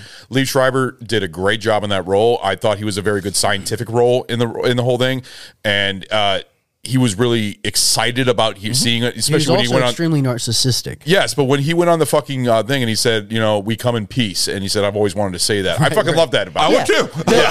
Yeah. Fucking yeah. He was a really very real And he really character. dissected the spear because he was the one that kind of said how this is a perfect spear and everything else. Spear. Spear. You keep calling it a spear. Spear. Yeah. That's All a right. big long That's poke. yeah. Big long pokey. Literally the exact opposite shape that you could be. Ass. You're close. You're No, close. Liev Schreiber, I'll go ahead and give my review on him. I give him a 10. Yeah. I actually enjoyed his character a lot. He was actually my favorite character, and I was sad that he died. I felt the same and he way. died fucking brutally. I mean, Oh that my fucking God, yeah. shit falling on him, and then that fucking Torch fire to just the face? torching his face. I was like, oh, why? I really wanted your character Yeah. to last, but he didn't. Nah. Yeah. What I enjoyed it a lot because he was a very narcissistic individual. He was very much so egotistical. He was, I have all these accomplishments. What have you done? But at the same time, he embodied the young novelty seeking idea. So I think I'd give him probably an 8.5 out of 10. I love the character. Like I said, that's the one I most identified with. Yeah. Embodied. Even though, he was an asshole. He was an egotistical fucking, he was a narcissist. Most asshole. Most people that know a lot about science are very snobby. He was competing with fucking Harry. As far as the PhD, the first doctorate. Yeah. Damn, he's like, you got me by 1 year. 1 year, Harry. 1 year. That was fantastic. I'm used to being the smartest motherfucker in the room. How about you, Ragnar? Okay, I didn't finish my fucking rating. You don't matter. Fucking douche. Goddamn, respect the tiara. That's what you fucking get. It's fucking bothering me. That's why I want to look at Ragnar instead of you see that fucking tiara on your head. Stare at my shiny. Fucking tiara on your bald ass head. What the fuck, man? No, for the character and the way Lee Schreiber portrayed him, I'd probably give him a 9. I really would. Okay. Yeah. That's close to mine, man. It was a 10 character. Yeah. It was fun. The best thing I think about his character was his excitement level when they find out that this is an alien being or whatever the fuck you want to call it, and it's entity. There we go. Yeah, and it's a perfect circle. Yeah, or he would bet that it's a perfect circle, right? And and you see him start to sort of somewhat analyze it, and then they figure out that it's fucking time travel, and then. He's like a kid in a fucking candy store. Yes. His whole excitement level, fucking 1,000 times. Oh yeah, more. Yeah. And it was. I loved that about him. Well, I think all scientists are like that. Whenever they see something new, they get extremely excited to the point where they push things aside so they can see what they want to see and learn from what they're seeing. So, I mean, that's pretty. And he played that role really well. He really did. So I think his death scene sucked. Oh my god, dude, it sucked, man. No, not that it sucked like in a bad way. Sucked for him. It sucked for him. Yeah. Well, and Norman, because he just watched his buddy get fucking roasted. That's what pissed me roasted. off about that fucking scene right there is that Norman may have been fucking knocked down and woozy dazed or whatever. He'd have been screaming. Like you see him awake and. His character, Ted, you see him late. He gets knocked down, and then he's just pinned down on the grill. Yeah, he was a fucking. He was meat. He was a steak. Oh, he was grilled. And he's just the fucking big ass fucking flame roast. Brutal scene. I'm not gonna lie. That was a sad part. Like I was like, man. Sometimes you watch a movie, you really get connected to that character. And then they die in a brutal way. It's like, fuck, man. I really wanted him to stay. I really wanted to see more of him. It's kind of sucked because he was a good character. Because he made the movie a lot more enjoyable. Yeah. Who's the next character? I'm going to go with Harry after Ted. Yep. Okay. I'm going to give him a 9. Well, first of all, maybe a 10 because Samuel L. Jackson, he's a very talented actor. He's been in so many, he's been in so many fucking movies. It's unbelievable. Over hundreds of movies now. I mean, he's fucking in the Avengers as Nick Fury. Nick Fury. I mean, he's fucking Mace Windu in Star Wars. I mean, he's in Pulp Fiction. I mean, he's in so many iconic movies. The original bad motherfucker. Yes, the original bad motherfucker. He was even fucking Shaft. He did the Shaft remake. Exactly. The fact is, Samuel L. Jackson actually portrayed this role really well, and I enjoyed his character, especially when he was reading that 20,000 Leagues Under the 20,000 Leagues Under the Sea book. Love that scene, how you just see him reading it, and the things going on, and he's just reading it. He doesn't give a fuck what's He doesn't going give a fuck. He's just reading the book. But his character was really cool, and the thing is, you never knew because I figured that he was the only one that went in the spear, but all of them did. Right. But you thought that he was the only one that went in the spear, so you thought that he was kind of the villain of the movie. But he wasn't. It was just his thoughts. Because you were thinking, man, he's so calm because he's doing all this. But then you're like, no, wait a minute. No, he's just so calm because he's the first one that realized, oh, well, this is our fate, and he's just accepted it. He's found his own zen, and he's just going along. Yeah. Remember when you thought he got poisoned on where they all thought he poisoned himself? The calamari, but he was like almost like looking like he was dying. He says, "No, I just don't like it." Yeah, and it was a phobia. Great acting right there. That was great acting. Samuel L. Jackson is an amazing actor. I give him a 10. I will give him a 10 in this. He was actually really good. I'd give him a 10. as well. Actually, I think he really did the fucking role really, really well in the fact of he was calm, really fucking calm throughout the whole fucking movie. He was actually almost a comic relief when you think about it sometimes. Almost, yeah. Yeah. You know, he was the first one to go in. At the same time, though, when he came out of the sphere, yeah, right, you see Dustin Hoffman's character, right, like the sphere takes him as well, you know, and then you realize that they both went into it as well. Yeah. Now, I will say that's one thing we have a problem with is as soon as Samuel L. Jackson's character goes into the sphere, Barnes, the military leadership figure, he would have had him quarantined. Yeah. Protocol would have dictated he would have been quarantined and sent topside. But you didn't know he actually went into the sphere. Yeah. He thought maybe because he was there and then he wasn't. But Ted watched him just kind of materialize at his feet. Yeah, under but the sphere. it was Barnes's belief that he didn't know if that was a camera glitch or what exactly was going on. And then when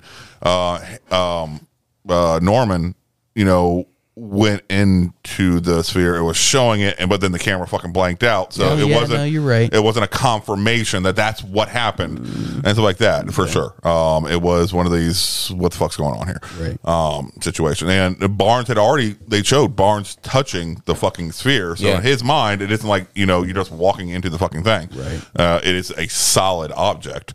It's almost like it chooses who it's going to take in. Which, once again, that's Harry points that out. It's like, no, it's an intelligent being. Stu, it shows what to reflect. Yep. Stu, what would you give for a number for Samuel L. Jackson? I'm curious. For his character portrayal, a 10. It really is very logical, methodical, accepting of facts, and just rolling with the situation.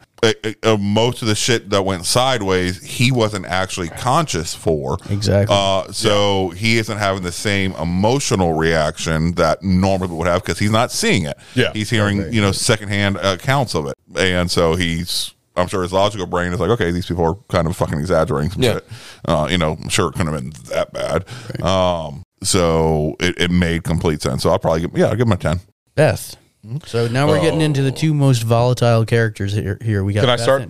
Go ahead. All right, Beth, I didn't like. I didn't care for. The scene where she was kind of torturing Dustin Hoffman, about to drown him inside that fucking room. I thought that scene was really well, especially how she pulled it off. She was being very calm, saying, just take that syringe, take it. She was very much so convinced that what she was doing. But for some reason, I don't know. I love Sharon Stone, but I didn't like her in this movie. She didn't sell it. She did not. I feel like it could have been portrayed by a better actress. I didn't care for the way she looked. I didn't care for the way she acted. Sharon Stone has been in great roles. Basic Instinct. Fucking loved her in Casino. She was a fucking royal bitch in that, but she did a great job at it. But when it comes to this wasn't my favorite role of hers. I did not care for her in this one. I would give her maybe a 5. Not my favorite character. She's actually my least favorite character out of all of them. I could have lived without her in this film. I think it could have been better off with a different actress. I thought she was good. I might be in the role. One. I thought she was. I thought she played. What was her job? Biochemist. Yeah, she was biochemist. Well, she also did the autopsy on. She was biochemist and what they call it now is bio. I figured she was like a medic or something like that. Xeno or exobiologist is what they call it now. Okay. Yeah. But she was a biochemistry engineer and biology major. Yeah. What would you give her? Keep in mind, so with that background, with what her role in that mission was, how did she perform the role in the mission, and the character with the baggage that she had, how would you rate Sharon Stone's performance? You don't necessarily have to even like the character, but did the role make sense? I would give her probably an 8 in it. I think she did a fairly well job for the character itself. I think she was a very bitter bitch, and she had her duffel bag full of meds. Right. So that was a shit ton of fucking meds she bought. I'll change my But score. also a lot of the other meds that she was a better bitch. There it was the basically the medical thing. That's what she's going, and she even had that big ass fucking medical book, to look up, the different things that she may not have known off the top of her head. Exactly. Which made sense. Yeah. I'll give her a 6. I'm raising it up to a 6 because when I think about her being a better bitch, especially in Casino, she did do a good bitch in this one, and she did a good job at that. Especially the fact that she said that she hated Ted. Norman. No, Right. Norman. Norman. God damn it, I'm getting these names mixed up. Sorry, but I'd give her a 6. Sorry about that. I didn't mean to interrupt you, buddy. Was she a likable character? No. But that's not what she was there for. Right. She was there for her biochemistry knowledge, her biology knowledge. She definitely did that fucking job. And especially, and that would make sense why Norman would have picked her. Yes. Yeah. Especially with the sea snakes. Yeah. It would make that too, somebody that would make out. sense to have on that mission, and he knew she was good at her job. Makes sense. Yeah. Did she play somebody who had a lot of emotional baggage in a believable way? Yes, abso-fucking-lutely. Right. Was she the most attractive that she's ever been? No. Did she need to be? No. Was she playing a fucking, a sex goddess? No.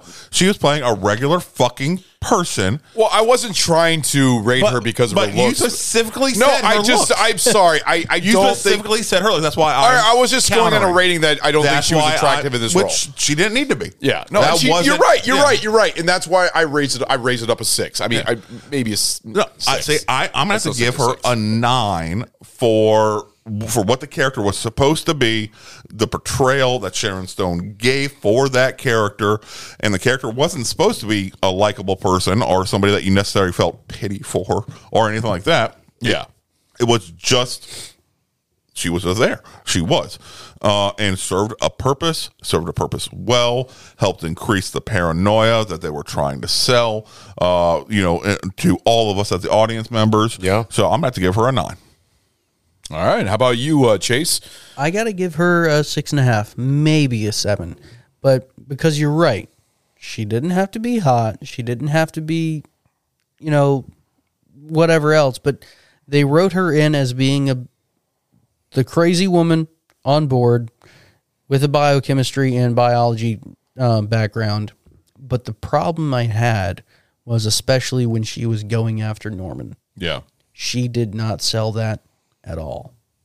Didn't you said that You it had mean going after? You talking about when he was when he was trapped, or were you talking about when they were like face to face and she was trying to say shit? She got him trapped. That whole interaction. See, I disagree. I thought it was a very believable interaction. It was like, listen, I think you're the one who's fucking this shit up right now, so you need to take this stuff, because she knew she couldn't make him physically by herself do it. So you need to take this, and if you're not going to take this, I'm going to give you no choice to but to take this. But that is not how you do that. But that's a very believable role. But that was her only option. Yeah. It really was. She was utilizing the tools she had at her disposal, and using her logic and her belief that he was the one causing the problems, and not that she was the one causing the problems, because nobody thinks they're the bad guy. That didn't even fucking enter her mind. So her reality was, the only thing that makes sense now is he's the one causing this shit. We need to handle him the same way we handled Harry. He needs to go to a dreamless fucking sleep in order to protect all of us. So if I can't make him do it, then I have to put a life-threatening situation. It isn't like she can fucking overpower him physically or any way, shape, or form. So I need to put him into a dangerous situation so Which that she would have been able to do by flooding that compartment up to the tabletop level before she would have washed away that syringe. Yeah, but because doing so would have put him in hypothermic shock, and he would have gone unconscious anyway. Yeah, but she also didn't want to have to get to that point. She didn't want to. So she just wanted to try and kill him. She didn't want to, but also logically, I'm sorry, Ragnar, I like you a lot, but if you're threatening my fucking safety and stuff like that, if it's you or me, absolutely. Yeah, I'm doing what I have to do to take you out. Remove the threat Well, that's from the way the it board. normally would be anyways. I just mean the dialogue between her and Norman during that scene didn't, like, you're right. Which scene? The scene when she's trying to drown him? When she's flooding that compartment. That was my favorite scene. It was a great scene. But the dialogue in that scene didn't really line up with her goal. See, that's the thing. That's the scene that I actually felt like had the best acting of her. Hypothermic. Is it hypothermic shock? Okay, hyperthermic is you're running 2-shot. Yeah. Hypo is you're not running hot enough. So hypothermic shock, she knew that she could basically knock him the fuck out even by, just using hypothermic shock, and the belief that she could then save him while he's fucking knocked out potentially. Yeah. So even not killing him, but still knocking him the fuck out. Right. So that could have been another But as a reason biochemist, she should know that exposing him to waist high water, that's what was it? It was super fucking cold. 12 degrees, something like that. Yeah. That he would be unconscious in about 6 minutes. Yeah, okay. And she knew that she could fully submerged would be about 2. Yeah, and that she could then save him. If that's what her end plan would have been. But instead, she just tries to flood the whole thing. Yeah, because you want to get him unconscious as quick as you possibly can to remove the threat. Because the second his mind starts fucking running, he could then materialize a new fucking threat and bring the fucking squid back or whatever and crush the entire fucking thing, or fucking a fire and materialize a fire in her compartment, or who knows. So the right thing to do is to remove him on the board as quickly and efficiently as possible for the betterment of all of them. All right, so what's the next character we're going to do? Norman, of course. That's the last character, Norman. I think we might. Norman? Do you think you're going to be surprised by your own rating on him? No, actually, it's good. Why don't you start? Okay. Norman, I liked, but not enough to give him a good rating. Oh, really? Okay, Really. I'm curious. So as a psychologist, you have to understand that, yes, you need to address everything very logically and analyze everybody, and you see him remain very calm throughout everything. But another big part of psychology and being a psychologist is interacting with the patients or people that will affect you and empathizing with or even faking an emotion to get a desirable reaction. So what would you give him for numbers? I'm going to give him 5.5. Wow. Okay. I'm and I think opposite. That is for writing wise that they gave that character, not necessarily his as a character. I'm going to give him a 5.5. I disagree with you completely. I would give him a 10. I would match him up with Samuel L. Jackson. I loved his character. I actually enjoyed watching him on the screen. Dustin Hoffman, I thought he did the role really well.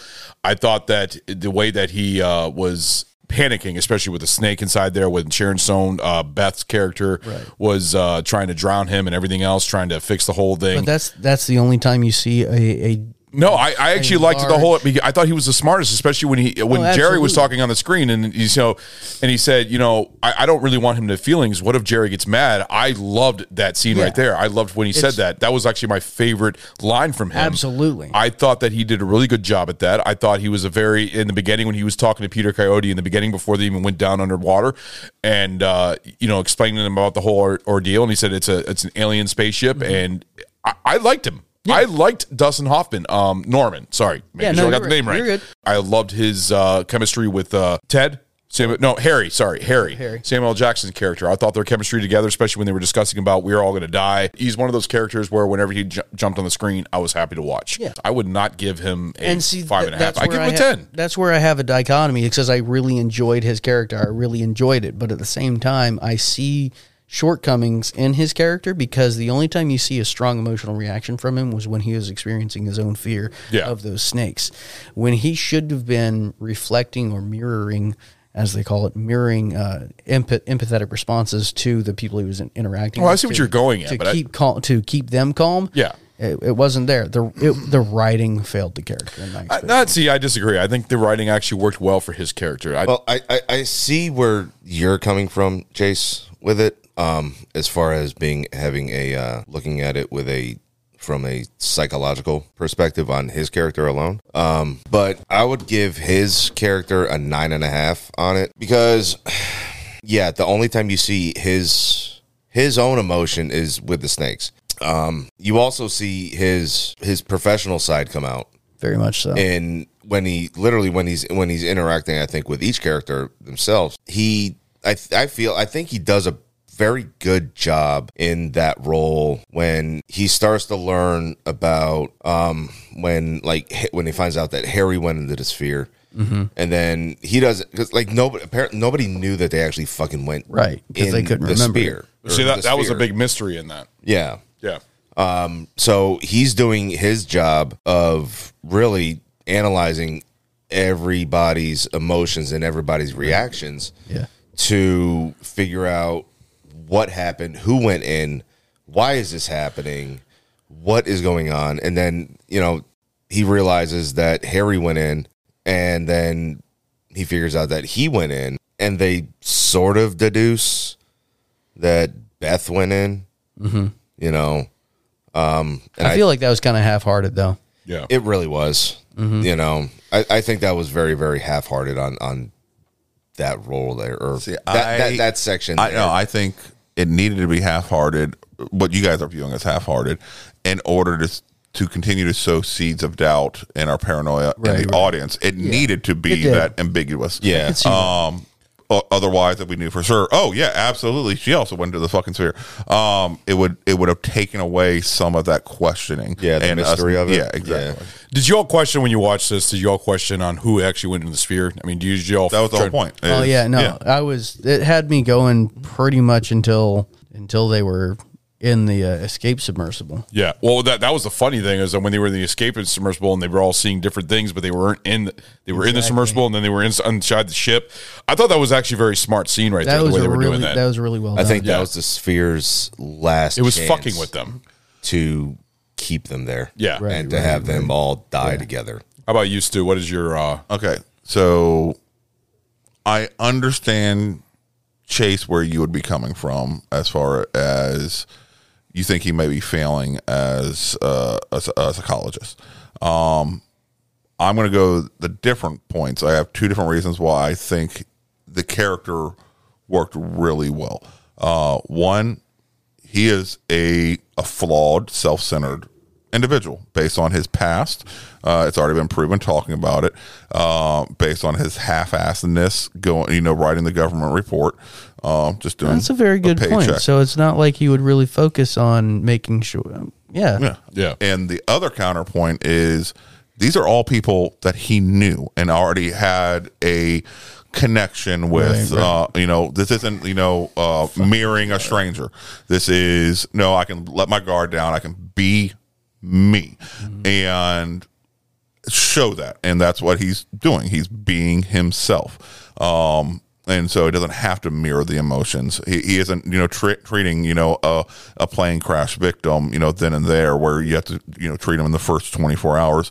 Because you guys keep saying that the only time you see emotion is when he's showing fear. If you remember, when he first got to the ship, he was so passionate about getting to see those plane crash survivors for their own well-being, even to the point, it's been too fucking late now. Might as well just fucking send me home. Right. And so you could feel that he was committed to that job.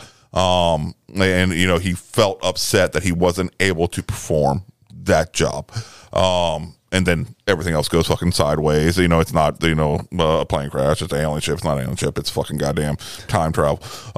And so like that. So, and he's rolling with this new information as calmly as he can, knowing if he starts showing too emotional, then his entire job is to try to keep the rest of the people calm also. That's fair. Right. That's even what he said is the reason that I'm here is because the logical reaction of humans seeing an unknown entity is pure terror. Yeah. All right. And so that's why he's there, is to manage these people. Right. So that's his job, is to stay calm, to keep them calm. And he did do a good job of doing that. Yes. Yeah. No, so that's why right I disagree with your breakdown of why you didn't give him higher, because you thought he should have mirrored better.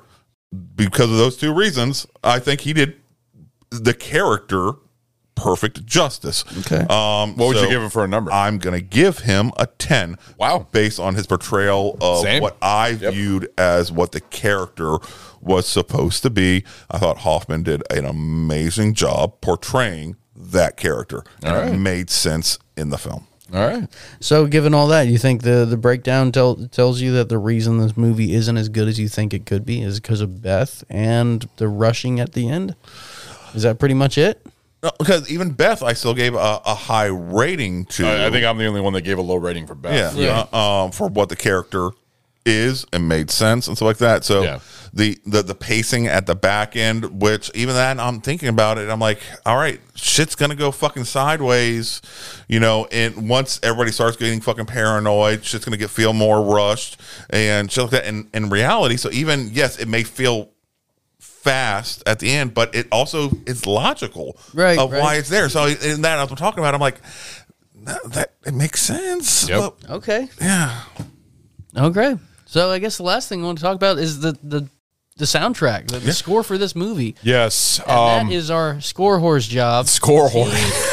He seems to really know what the hell he's talking about here. When it comes to scores, I love scores. I'm a huge collector of scores, and this score is fucking beautiful. Now, the thing is, my opinion has changed a lot about this movie, and I'm definitely going to show it when we do our pint reviews. But Elliot Goldthendal does amazing scores. He's done Titus, he's done Batman Forever, Batman and Robin, which are horrible films, but the score is actually really good. He's also done Alien 3, which is a great horror thriller. I enjoy Alien 3, but the fact is that he has a beautiful score for this, and I loved it.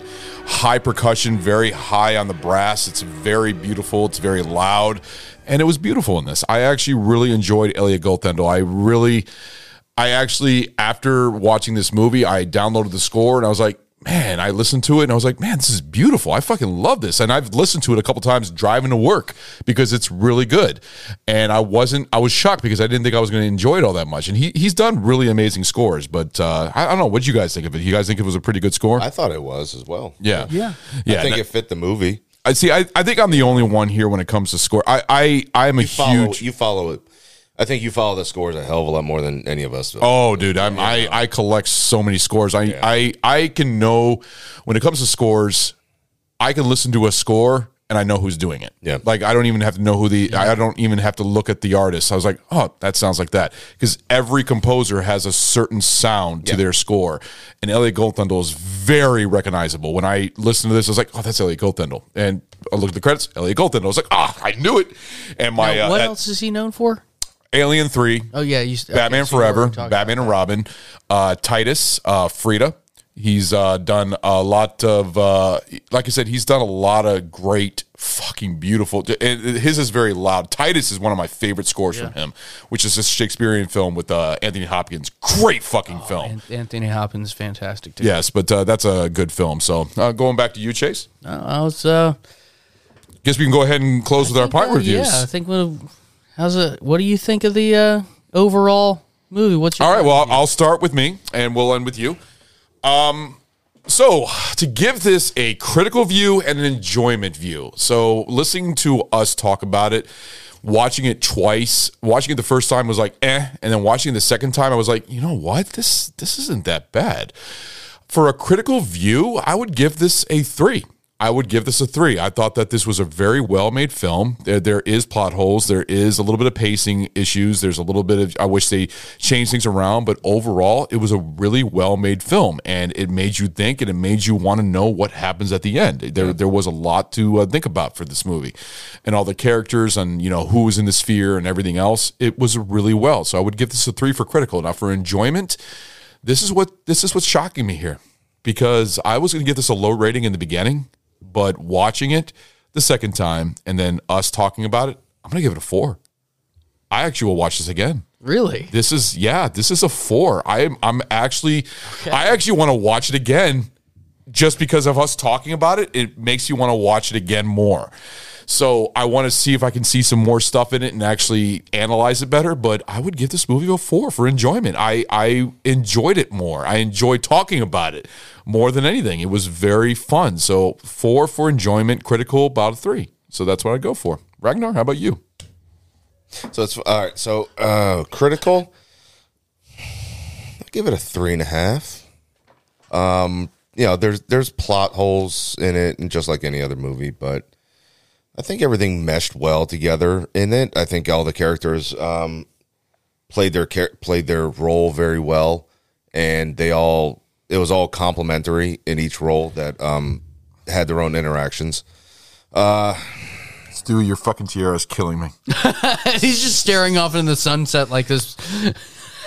He's waiting for his. I'm sorry, I didn't mean to interrupt, but I'm looking at him watching over to the side and just looking at him with a tiara. I was like, "What the fuck, man?" I'm sorry, Ragnar. I apologize. We got Stu over here just vibing. You're all smashing on him. Like, I know. Ragnar, go ahead. I'm Fucking sorry, judgmental bitch. Fucking tiara on your head. Oh my god. Oh shit! All right, so 3.5 for critical. I think there was a couple slow spots in it. Either that or maybe I was tired when I was watching it. I don't know. I may have fallen asleep at one point. So enjoyment wasn't good. No. I was, like I said, I was tired. Enjoyment, I'd give it a 4 on it. It's a good movie. It's a fun movie. There's nothing wrong. And that's the thing. We've tried to figure out like what the fuck is wrong with the movie. Of like why the critics Stu keeps asking that fucking question over and over again. I know, and like it's not. I don't think it's a perfect movie, but I don't think it's a fucking horrible movie. Yeah, and I think a 4 for this is pretty fucking accurate. All right, I'd watch it again. Stu, okay, I'm really curious. All right, with that fucking tiara on the head. You're welcome.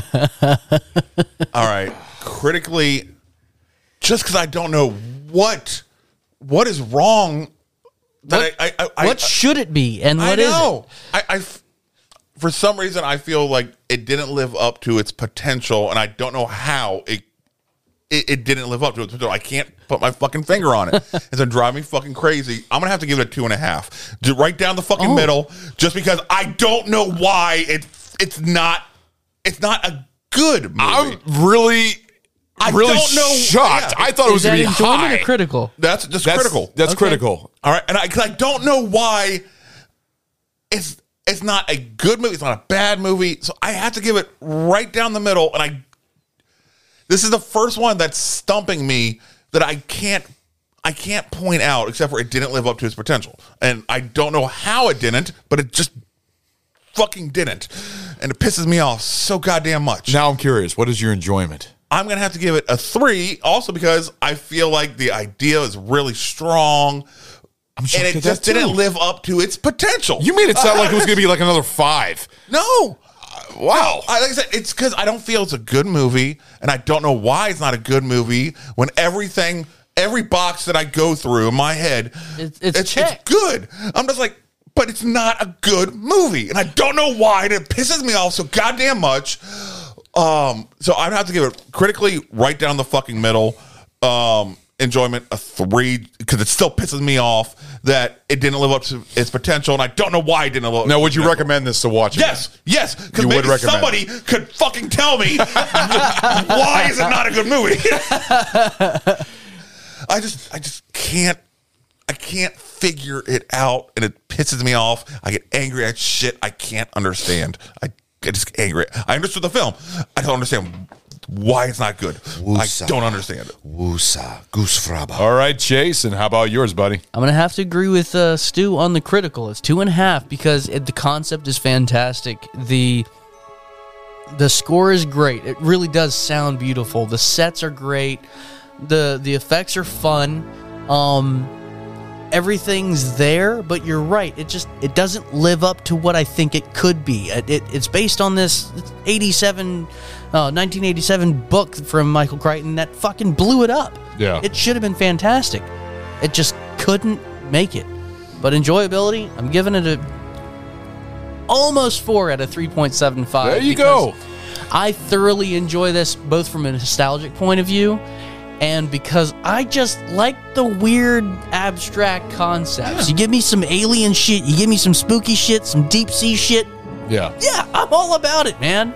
I thoroughly enjoyed this movie, and I think it'll be in my watch list for a long time. And you thought we were going to hate it. I really honestly did. No, it changed my opinion. Like I said, I watched this a second time, and it changed my complete opinion about it. But it's actually a really good sci-fi film. Yeah. It's a good sci-fi film. To me, I feel like it's like Prometheus.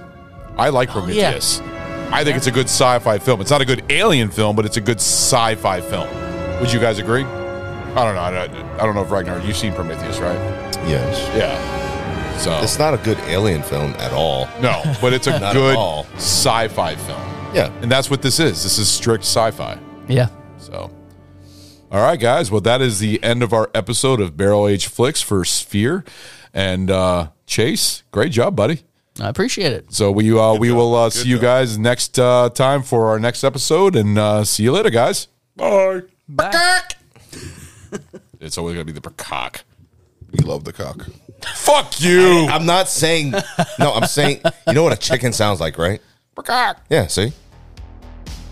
Hey guys, this is Ron. Thank you for listening to our podcast, Barrel Age Flicks. We are excited to kick off the new year with upcoming episodes of VAF, The Small Batch, Sammy Selects, and The Tasting Room. If you like our show, please leave a 5-star rating on Apple Podcasts and Spotify. Guys, this helps out enormously. Give us a follow on Instagram at Barrel Age Flicks Podcast. If you would like to send us a special film request, please contact us via Instagram, and we will give you a personal shout out on the show. Our podcast is available on Apple Podcasts, Google Podcasts, Anchor, Audible, Pocket Cast, Spotify, Castbox, iHeartRadio, and Pandora. Special thanks to Carl Casey at White Bat Audio on YouTube for his awesome music. This guy fucking rocks. Check him out. Our podcast only exists because of listeners like you. To find other great shows, head over to theden.show. Hope you join us for our next episode. Later, guys.